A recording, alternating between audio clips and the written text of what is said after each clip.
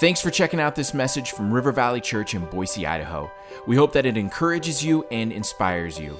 For more messages like this, make sure to check out our podcast, and for more content from River Valley, go to our website, rivervalleyboise.com. Enjoy this message. Well, good morning, church. It's so great to see you again online, and house churches, so great to be with you. We have a very special day today. I am super excited to have my dad, and we're going to talk through stuff today in our part of the series. And I'm also excited that it's not on Zoom, but we're actually in the same room, which is really cool. Yeah. Miracles do happen. It's quite amazing. And today we're actually going to go back into the Lord's Prayer. And what we're going to do today is we're going to spend some time looking at how Jesus not only taught us and gave us a beautiful model of prayer, but how he showed us in the prayer and how he uses it as an application for life, and how we're supposed to live kingdom-minded all wrapped up in the Lord's Prayer. So we're going to go through some of that today and talk through it. And Dad's going to be here to kind of walk us through the book of Matthew, actually, and how all of that ties up into the Lord's Prayer, what Jesus was trying to do. But I'm going to start by just reading the Lord's Prayer, just to give you context for the passage of Scripture that we're going to be looking at. And then Dad's going to share some thoughts and kind of take us through some of this time as we look at prayer. So again, we're going back through the Lord's Prayer, and we're going to be taking just a different perspective of it today. So I'm hoping that you have your Bible, you have something to take notes with, and you're ready to just dig into God's Word this morning and see what He has to say with us. But the Lord's Prayer, Matthew 6, verse 9.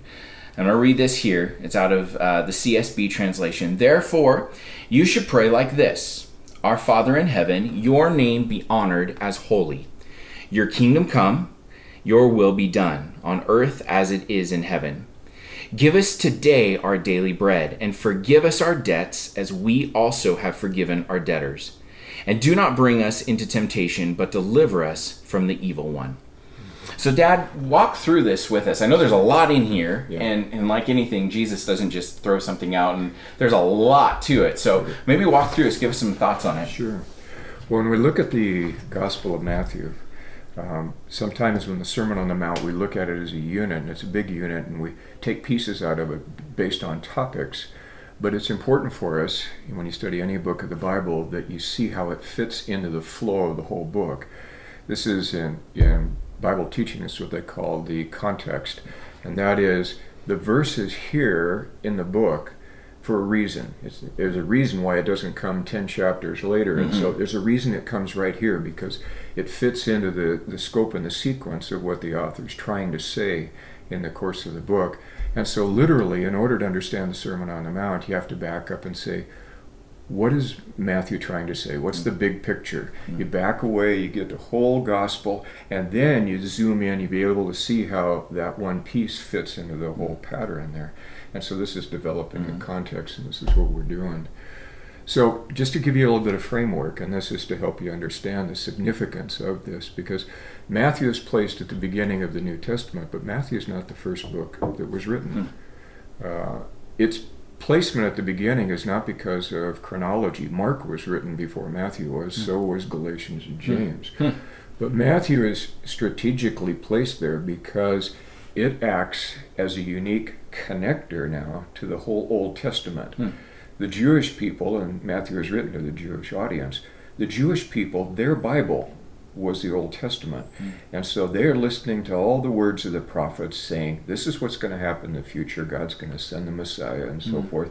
And now the big question is, how does what Jesus said connect with all of that? Jesus isn't going to do something totally different. Right. He's going to come to fulfill what was spoken back there. So Matthew's job is to help us make a transition from the Old Testament to the New Testament, to show how the New Testament fills in, how it fulfills those things. Because we'll see as you read the Sermon on the Mount, Jesus opens with these words: I did not come to do away with the law. I came to fulfill the law. Right. And so what I'm teaching you right now is just a continuation. So consider it this way, that Matthew is a bridge. It's a bridge between the Old Testament and the New Testament. And therefore it's going to carry some of the themes across, important themes. And that's what the content of the prayer is all about. When you look at the book of Matthew, and anytime you read through a book of the Bible, when the author is trying to help you to see what his main themes are, what you look for, and they're little clues. Sometimes the author will come right out and say, the purpose of this book, the reason I'm writing it is this. But sometimes you can tell the purpose of a book because the author will use certain words over and over and over again. And by repeating those terms or phrases, it's his way of saying, are you getting the point? Are you getting the point? Are you catching it? And sometimes almost awkwardly, you know, they'll throw a term or a phrase in so many times that you say, why did you say it that way? And he's saying, did you get the point? And the point is this, it's the phrase, or it's the word, it's the idea that I'm trying to get across. So let's just build a little context here with Matthew. And I'll just throw out to you that this is one of the big themes of Matthew. It's kingdom. Kingdom. Kingdom is one of the biggest themes that you're going to find, not only in the Bible, but in the book of Matthew. Of all 66 books in the Bible, Matthew uses the term kingdom more than any other book in the Bible.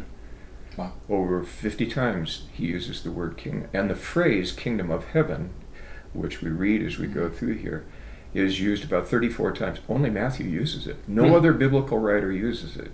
Wow. Only Matthew does. Wow. And so whenever you read through the parables, the kingdom of heaven is like this. The kingdom of heaven, the kingdom of heaven. Matthew's just trying to say, did you get the point? I'm trying to tell you what the kingdom of heaven is all about. Now, as I tell you what it is, it may be a little different than some of the ideas you have in your head about kingdoms, because you're used to earthly kingdoms with capital cities and armies and kings and everything else.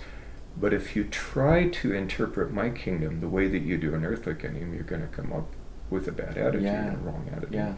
And we know this is true because in the book of Acts, when Jesus is just getting ready to leave, the disciples, the last question that they asked, is it time for the kingdom of Israel to be established? And Jesus just shook his head. He spent 3.5 years with them. He says, that's for the Father to know. That's not for you to know. What you need to know is you're going to get the Holy Spirit, and the Holy Spirit's going to give you power to be witnesses for me to the world. And right now, that's all you need to know, because the kingdom of heaven is more about you walking in the Spirit, you being witnesses for me, than whether Israel's going to become an independent nation again. So, kingdom of Israel versus kingdom of God, and we've got to sort them out. We've got to get them straight. I like too, because I think that it's so applicable, and this is why we're doing this series, why we've been taking the summer to go over this, is because it is so applicable to right now. Like, this is where we live. The same question is asked of us. Are we a kingdom of the world? Are we the kingdom of Boise, Idaho? Are we the kingdom of the United States of America? Or are we the kingdom, we're living according to the kingdom of heaven? And so I love that it's not just something that was written years ago for them, because it was, but it's so applicable to our lives right now. So it's still powerful. We see that so much in the newspaper now because people are demanding their rights as U.S. citizens. Well, what about our rights as citizens in the kingdom of God? Because the laws of God's kingdom are different than the U.S. Constitution. The laws in our land legalize things that the Bible condemns. So which one do we live by? Which kingdom is supreme in our life? So, yeah, it's an important issue. Now, let's just go through the book and build a sequence, and so you can get an understanding of it. Chapter 1 of Matthew, this is where we start. It starts with and this is how your whole New Testament starts. It starts with a genealogy of Jesus Christ. And you can sit there and say, why do we start with a boring genealogy? So-and-so begat so-and-so, and so-and-so gave birth to us. Well, be honest, how many of you skip over that part when you're reading the Gospels? That's exactly right. Oh, this isn't our reading plan today. Okay. It's going to be quick. But see, the reason for a genealogy was not just to give you a list of names. The reason for a genealogy was to connect people together that were important. And in this genealogy, the two people that are being connected is Jesus, because that's how it starts. It's a genealogy of Jesus Christ and David, who is the king in Israel. So by connecting Jesus with David makes Jesus part of the royal family. He's got royal blood. He is a king. And so the genealogy is to prove his kingship. And you see it come in. Then you go into chapter 2. And chapter 2 is the nativity story and the wise men come in. What do the wise men say? Where is he who's born king Yeah. They're looking for a king, and they're not even Jewish. But they're looking for this king and says, oh, we've been following his star for 5 months, and we come to find this king, you know. And Herod's sitting there, I'm the king. Who's the king? What are you talking about? This is really bothering me right now. So then you see the birth of the king. So you got the genealogy of the king, you got the birth of the king, and then in chapter 3, John the Baptist comes along, who's Jesus' cousin, and John's message is this: the kingdom of heaven is at hand. He's starting to preach the kingdom. He's not the king, he's just preparing the way for the king. And so he's going out and getting ready, and then one day he's preaching the kingdom, and up walks the king, and he says, the Lamb of God is going to take away the sins. Wow. And Jesus said, you need to baptize me. He says, I need to be baptized, but no. He says, we got to fix this, okay? We got to fulfill all righteousness. So you do it to me, and later I'm going to send my Spirit, and he's going to finish what you talked about. That's not your job. That's my job. But we got to make the connection, John. We got to do it. And so right after his baptism, and remember his water baptism, he comes up out of the water, and remember these words. He comes up out of the water and says this: the heavens opened, the voice came down, and the voice said this: this is my son. So whose voice is that? A father talking about his son. So you got a father-son relationship. He says, this is my son in whom I am well pleased. You guys listen. And so the heavens open up, the voice of the Father recognizing the Son. He recognizes him and he acknowledges what you're doing is really pleasing. And then you see the very next chapter. Jesus is taken into the wilderness and he's going to be tempted. Now, the temptation of Jesus immediately precedes the Sermon on the Mountain. And people treat him as separate events, but they're not. Because once Jesus is declared to be the Son of God, and he comes now out of the water of baptism, the Father's recognized him, now he's going to be tempted, and what he's going to be tempted by is things that you and I in the kingdom of God are going to be tempted by. Wow. Because he's a son of God, and what he faces is going to be similar to what you and I as sons and daughters of God are going to face too. So why does the Bible record the temptations of Jesus? To show us how we handle it when we get there. And so he goes out into the wilderness, and the enemy comes and says, if you're the Son of God, he immediately addresses his relationship with God. If you're a son, then do this. And he tempts him in 3 very distinct areas. And I'll call them these. These are the temptations of the kingdom. These are things that the enemy will try to get us to do to violate our relationship to the kingdom of God. Wow. And how I know that is how they conclude. Because now he goes to the first one. And just remember them in order. The first one is, you're hungry, you've been fasting 40 days and 40 nights, so turn the stones into bread. So there's something about the temptations that has to do with your daily food, bread. Oof. Keep that in mind. Remember that one. Remember that. So then he takes him to the temple. And he takes him up on the temple. Can I say this? The second temptation of the devil will come by taking you to church. And he will tempt you by things in church, the house of God. The temptation is not just out here somewhere. The devil comes to church. He'll take you to the temple and say, do this, do this, do this. Wow. And so we realized he was trying to tear this whole thing apart. And when that didn't work, then he takes him up to a mountain, a tall mountain, and guess what he does? He shows him the kingdoms of the world. Now this is a key point, because we're talking kingdom of heaven. And so the Satan is tempting him now to either make a choice. Are you going to live for the kingdom of God, or are you going to be attracted to the kingdoms of the world? And Jesus says this. He says, I am here to worship and serve God alone. And I'm not going to fall prey to that kingdom, because this is the kingdom I'm living for. And so he ends it off. He quotes scripture to him, and you see Satan leave him at that point. But then notice this. Immediately after the wilderness, and this is what you see in chapter 4 of Matthew, Jesus came out of the wilderness, and what's it do? He said he began to preach, and what he preached was the kingdom. He's just been tempted to violate what the kingdom is about, but only as he secures what the kingdom is about, now he can come out and begin to teach the kingdom. Why? Because he's got it settled inside of himself. And so now he's ready to go, and he goes out, and the first great sermon that's recorded is the Sermon on the Mount.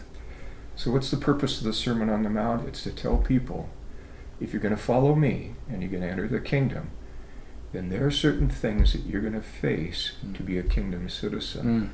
I've shown you what they are, and I've showed you how to deal with them. So now let's walk through some of this. What does it mean to live in the kingdom in your relationship with your enemies, with your neighbor, with your families, with authorities that are out there, and so forth?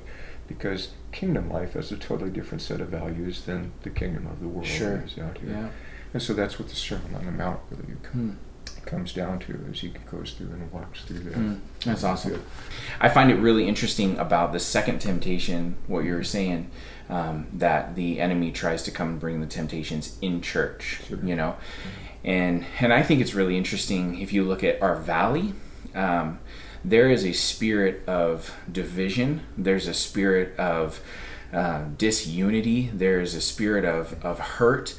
That so much has come out of history inside of the church. And so it's very clear to see, you know, this is where the enemy can come, and he tries to tempt us to disunify within the church with each other and with the kingdom of God. And it comes across in little things. It comes across in back talking. It comes across in or rather talking behind backs. It comes across in gossip. It comes across in things where we think that we have something figured out way better than is like somebody else. And so the devil tries to start to use little seeds of pride that cause us to have dissension within the church. And the temptation is real. And I don't know if you've noticed this, but in this season we're in, man, that is just amplified. Yeah. If I look at the fact, you know, just even the natural fact that we're not meeting in the same building, man, it is a playground for the enemy. Oh, he just play. Oh, yeah. Oh, man, little things. You probably experienced this, where he comes and he sows little things in there to get you disunified and get you upset and have little irritations with each other and irritations with leadership sometimes. And he just weaves all this in, and I find it really interesting, and I think it's so good what you said. The temptation is for us to get our eyes off of the kingdom and get our eyes on us and how we translate everything, rather than saying, no, the kingdom of heaven is going to stand supreme even in our church. So it's huge. So I think it's great. It sticks out in my mind to say, wow, we need to be really, really careful as the body of Christ, as the family of God, as River Valley Church. Man, we got to be real careful to even be on guard against what the enemy tries to tempt and use to destroy within the church. Look at the temptation itself. When Satan takes Jesus up to the pinnacle of the temple, he says this, jump off. He says, because the Father in heaven, he will send angels now to protect you. And so the temptation is, you're so important that God's going to send all these guys down, and you can be as reckless as you want or do whatever you want because you're so important. And that sin of self-importance is what divides people. Right, wow. And you find that the thing that holds the church together is the attitude of servanthood, because even his disciples, you know, they were always arguing, who's the best? Who's the best? So Jesus would bring in a child, and he says, this is what's great in the kingdom of God. And this just demonstrates the differences between values in the kingdom of God versus the things that are important to us. And self-importance, I mean, my rights, what I want to do, I mean, just look at the news today. I don't have to wear the mask. I have my rights. I have to do all this. And what you can tell what's the most important in people's life. Me, my rights, rather than, and let's go to the Sermon on the Mount. Let's read the very first words in the Sermon on the Mount. Blessed are the poor in spirit. Blessed are the people who don't think too highly of themselves. Why? Because theirs is the kingdom. It goes down to the end. It says, blessed are those who are persecuted. They're picked on. Why? Because theirs is the kingdom. So right after that, he says the kingdom belongs to people who don't demand and scream. The kingdom belongs to people who are poor in spirit, the people who are picked on, and yet they maintain faithfulness to God. So that's what kingdom people are all about. So he just goes through and he talks about it. And then he ends the Sermon on the Mount with probably one of the most famous verses of all, and that's, seek ye first the kingdom of God, which means seeking all the ways that you live in the kingdom of God too. And if you seek first, then all these other things will be taken care of themselves. But you have to seek the kingdom and all its values. There. That's good. That's good. Now when we go to the Sermon on the Mount, Let me just read one verse, and it's in chapter 5. And this one verse is going to kind of set the stage for chapter 6, because chapter 6 is all about, in the kingdom, how do we do our religious practices? And if you open up the chapter, it says, be careful how you practice your righteousness. And so he's not talking about social issues. He's talking about things you do as a part of your spiritual life. And so he's going to pick 3. Your giving life, your praying life, and your fasting life. And he says, these are very sacred activities. They're things between you and God. But oftentimes we pollute those things by making sure people see us doing it so we appear to be religious. And so that's why he goes through and he said, don't do it like the Pharisees, because they always want everybody to see them and recognize them. But he says, do this in secret, and your Father who sees in secret will recognize them. The verse I wanted to start it off with is clear back in chapter 5, verse 20. And it says this, unless your righteousness surpasses that of the scribes and Pharisees, you will never enter into the kingdom of heaven. Which means what? It means unless you do a better job at this than the religious guys, you can't even get in. And you can imagine everybody saying, oh man, there's no hope. There's no way. We can't do it. Those guys are fasting 2 days a week. They're praying loud on the street corners. They wear special clothing. It's kind of weird, but they wear special clothing and everything else. And Jesus says, no. It's not a matter of trying harder. It's a matter of doing it differently. They try real hard, but they're not doing it the right way. Because they just want to be seen by people. They want public recognition. The whole thing is about you and your relationship with your Father. He'll see you in your heart. He'll see you in your private life. Yeah. So you got to do better than they do. If you ever resort down to living at this level, then guess what? That's not kingdom life. So you got to do better. So then he takes us into the chapter 6 with this. And he starts in verse 5 then. And Jason started reading in verse 9, and he goes down and he starts in verse 5, and he says, when you pray then, you must not be like the hypocrites. Because there are people who pray, but it's totally hypocritical. I mean, I was brought up in church, and I went to the midweek prayer meetings, and prayer was a competition on who could pray the holiest and the loudest and the longest prayer. And I used to take coloring books. That was the only thing I could do. You know. But again, it's just, how are you doing this prayer thing? You know, and so he takes through, and he wanted to make some simple comments about prayer, and so he tells him what not to do and everything else. And then he goes down, and this is a key verse, and Jason didn't read, he started in verse 9, but I'm going to go back to verse 8 and start with this.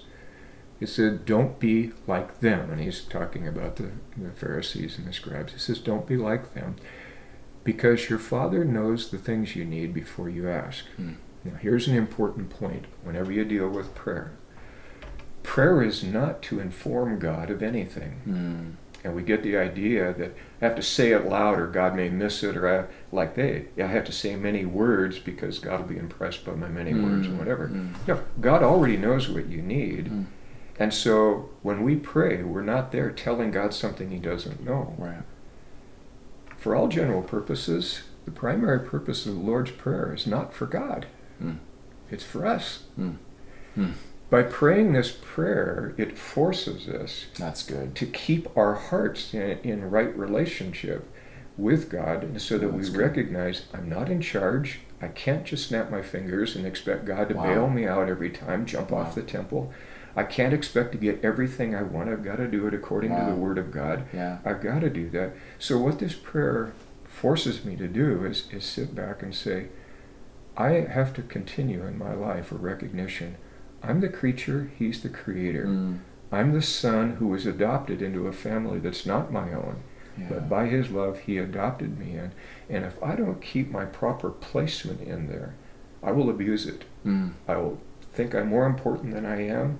And so I'll think that, I don't have to sin. And God says, no, you need to pray that God forgives, because you do sin. Right. And we go through it. And so he sets him up at this point. He sets him up going down. Now, read through the prayer and listen to the language. And Jason read it already.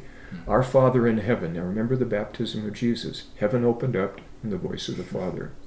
It's recognizing that he's there, and it's recognizing where he is sitting. He's in heaven. We're here. And we've got to learn how to relate here to other people and to him, but we relate here based upon his rule up in heaven. So then he comes down in the second clause. He says this, holy is your name. Now, that means a whole lot, because the term holy means separate. And the minute we say that God is holy, what we're saying is he is different than what we are. He is separate. and his name represents his whole character. So I can't think that God is just a big person with the same attitudes and everything. It says, I've got to keep God distinct from fallen humans. That's good. And I recognize that because that lets me know I've got to be distinct. You know, Matthew says this, you be holy because he's in holy, which means you have to reflect what he's like up there. And then he goes down and says this, your kingdom come, your will be done.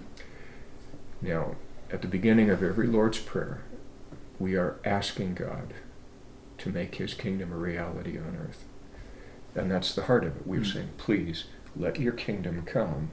And what that involves is your will being accomplished. Kingdom can only take place when people are performing the will of God. Wow. Yeah. And that's before I ever ask anything. Yeah. The big thing is, God, set up your reign. You're the king. It's your kingdom. I want you to do it on earth. And it's going to be different. Yeah. And boy, that's how every Lord's Prayer is. We just recognize that. Well, and the interesting thing too, you know, this last week, the challenge was to pray the Lord's Prayer at the beginning of your day, right? To start your day just reading this out, if for nothing else, just to go through. And I think, you know, you would probably say that as you go through, praying those two lines, when you really think about the impact of what those lines mean, it is life-changing and life-shaping, right? To really pray, your kingdom come, your will be done. You start to put that as a filter for every area of life. And what's really interesting is then you start to look at your marriage and you say, your kingdom come, your will be done in my marriage, in my parenting, in my finances, in my relationships, in my relationship with my employer, in my relationship with my employees. Your kingdom come, your will be done. And I think it's a really, really important point for us to realize that there is no separation between your kingdom come, your will be done, and the rest of our life. That's right. Yeah. Like, we pray that over every area. That's the filter with every area. What's interesting, though, is that then when we start to live that way, it really changes a lot of the way we live. And some of you might have experienced this week where you start to say, yeah, I want your kingdom to come in how I treat the people around me. And then the very first thing happens is you run up against the guy who cuts you off in traffic on the way to work, and you're not necessarily praying for his kingdom to come on that person, you know. But it's really interesting how quickly we slide into the kingdom of the world, because you know it's counter. You start realizing how many little areas we have landed in and started to function in the kingdom of the world versus the kingdom of heaven. So when we start to pray, kingdom of heaven, your will be done here, man, it counters a lot of stuff. And I think it's a good thing for us to really take a gauge at, to say how much of my life is really being lived kingdom of heaven focused versus kingdom of the world focused. It's sobering. It's sobering. It's amazingly sobering. And as you go down, you'll see it. I mean, look at the prayer life of Jesus. And I'll say it this way, and I'll use Jesus as a backdrop. The Lord's Prayer is a way in which we recognize the kingship of God, and then we align ourselves to that. And that's very important, because remember the great prayer of Jesus in the Garden of Gethsemane.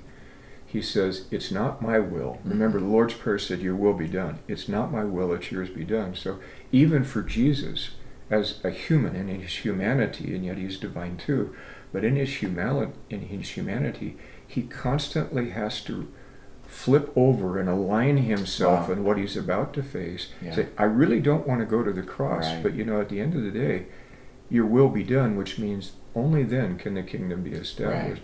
And so when we play the Lord's Prayer, we're doing exactly what Jesus did, and that is, he aligned himself to the will of the Father. Us praying it is, Lord, I really don't want to do that. That guy at work really ticks me off. But you said I need to love my enemies. You need to say I need to do good to them and so forth. That's not what I'm used to. And God says, whose kingdom are you going to live in? If you're asking my kingdom, then we have to learn to relate to it, which means surrender your will to mine. And that is huge, because, look, in the United States, we are so used to a democracy. Well, we get to pick who the ruler is. We get to vote. We get to do that. This is not a democracy. Right. It's a monarchy. Yeah, yeah. And all the authority rests in one individual. He doesn't have the Senate and the Supreme Court and the House of Representatives. All the authority is in the king. Right. If I pray this prayer, then there is nothing else to appeal to. Wow, wow. And we in the United States do not understand living under a kingdom. Yeah, that's true. But the kingdom of God is that. Wow. And that's one of our biggest mind adjustments. So how do we align ourselves to a monarchy? At this point as we go through. We talked about this before too. We do not get the luxury of being our own authority. Oh, yeah. We talked about this a few weeks ago in one of the messages, right? And many times that's what in the States we want to do. Oh, yeah. Is I'll read it and I'll agree with it as long as I'm okay with it. But where it really, the rubber meets the road is saying, yeah, okay, I really don't have any authority over my life. I have nothing. Right. And I think that's a big deal. The monarchy versus democracy, that's a huge shift in our thinking. And if I can say it this way, in the States, it seems so suppressive. Oh, it does. Oh, you're telling me this is how I have to live. No, you have a choice. You have a choice to either align yourself to the kingdom of God and surrender to the will of the Father, or not. And be his enemy. Right, exactly. And we all know how that goes. You don't have a choice to pick apart the parts of living according to the way Jesus said. We don't have that luxury. The only choice we have is, yes, I will follow it, or no, I won't. Sure. And so I think that's a thing that is counterculture for us in the States is, wow, I have to be okay with somebody else calling the shots for my life. Well, our history as a country started with rebelling against a monarchy. Yeah. We threw his tea in the harbor and said, forget it, we're not going to do it. No. And that same mentality comes over. And, the Bible never represents a democracy. It always represents a kingdom with a supreme authority, a sovereign. That's over the top of it. We don't like that. No, we don't. Well, then as you begin to go through the things that Jason read on, remember the words. Give us this day our daily bread. Now remember the temptations of Jesus. One of his temptations was bread. Now remember what Satan said. You tell the stones to turn into bread. You take care of it. Wow. Yet this prayer says, you are my provision. It's not me taking charge and doing it. It's me recognizing where I get it from. Wow. Where, And then he goes down, he says, then he says, and forgive us our debts, and he goes on down. And then he lead us not into temptation. Now remember when Jesus was on the pinnacle of the temple and Satan comes, you're so important, jump off and God's going to have to bail you out. What's Jesus' response? Don't tempt God. Sometimes you don't realize that, this looks like, this would be cool to watch God bail me out. It's like, no, this is not going to end well, Don't try this at home. God puts certain laws in effect, and one of them's gravity. You jump off that, you're going to show you're an idiot. Yeah.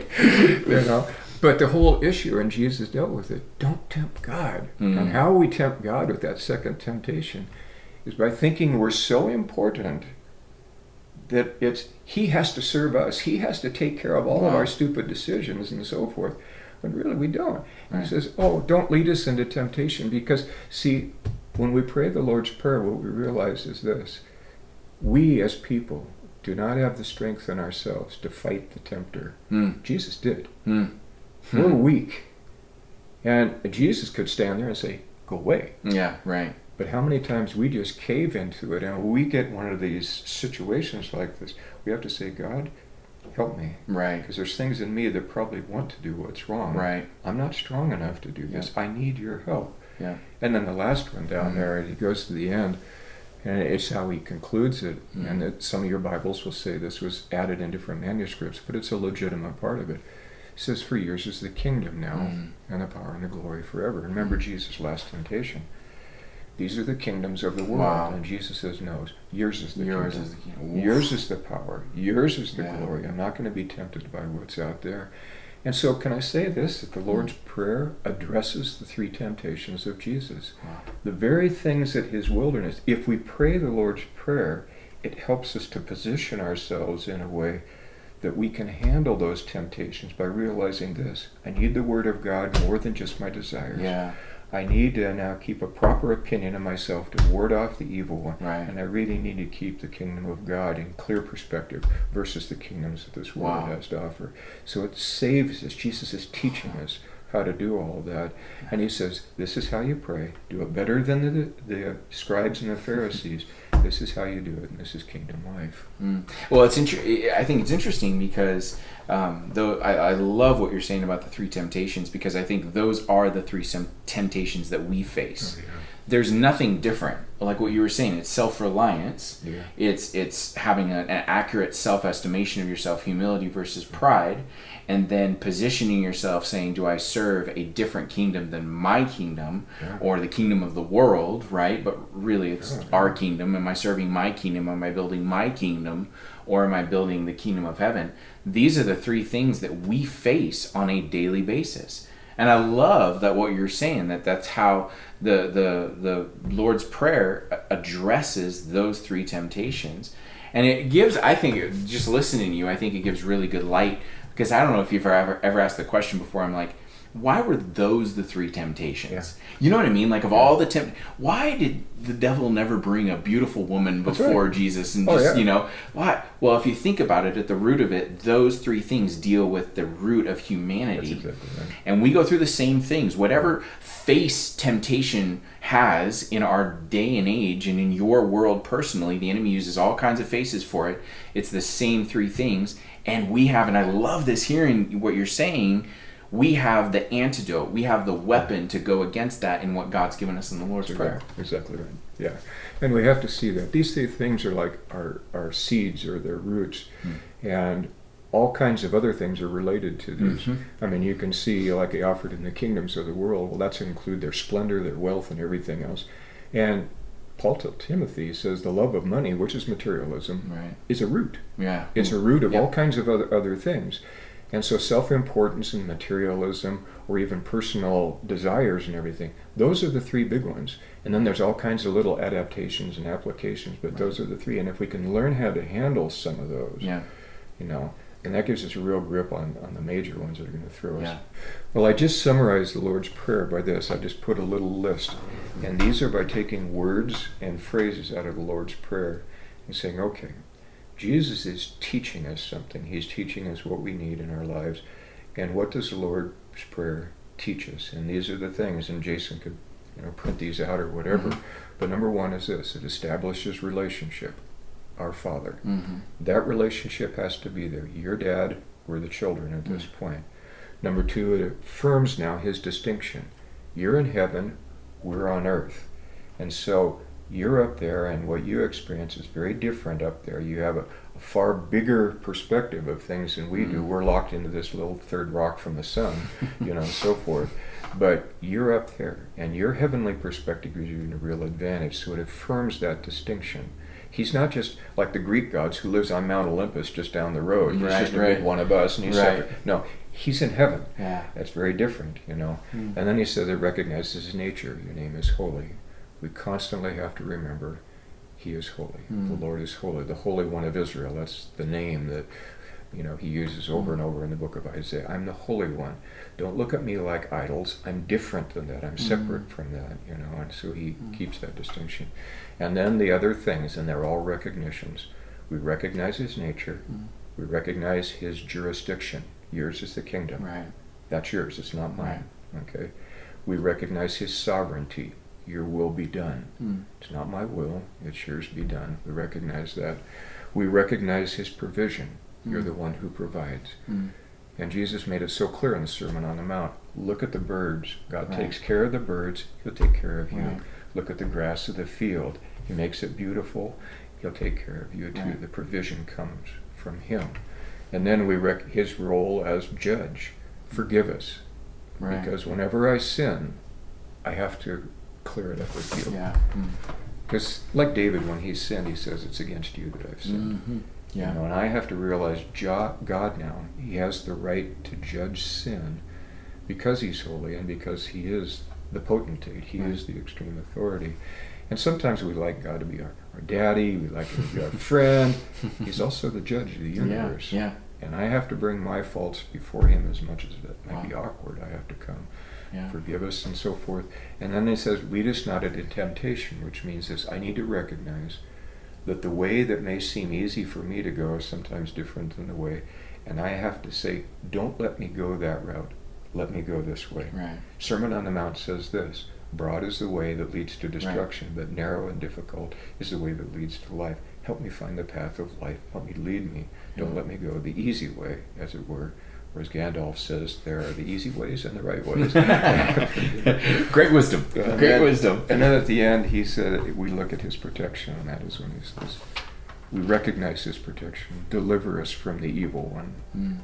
The minute we think we're stronger than the devil and that we got this, we've deceived ourselves. Yeah. And I tell my students at college, the most perfect humans outside of Jesus, the most perfect humans in their innocence couldn't handle the devil. Yeah. Wow. And we're got a sinful nature. If Adam and Eve couldn't handle the serpent, we can't handle him either. Yeah. And so our prayers have to be, God, Yeah. if you don't deliver me, I'll do what I do real well. Right. I'll sin, I'll rebel, Yep. and we have to recognize our weakness. And so Yeah. it just keeps us humble. It keeps us in a good, clear perspective with God, and that's what the prayer's all about. Thanks again for listening to this message. Do you know someone who'd be blessed by it? Make sure to share it with them this week.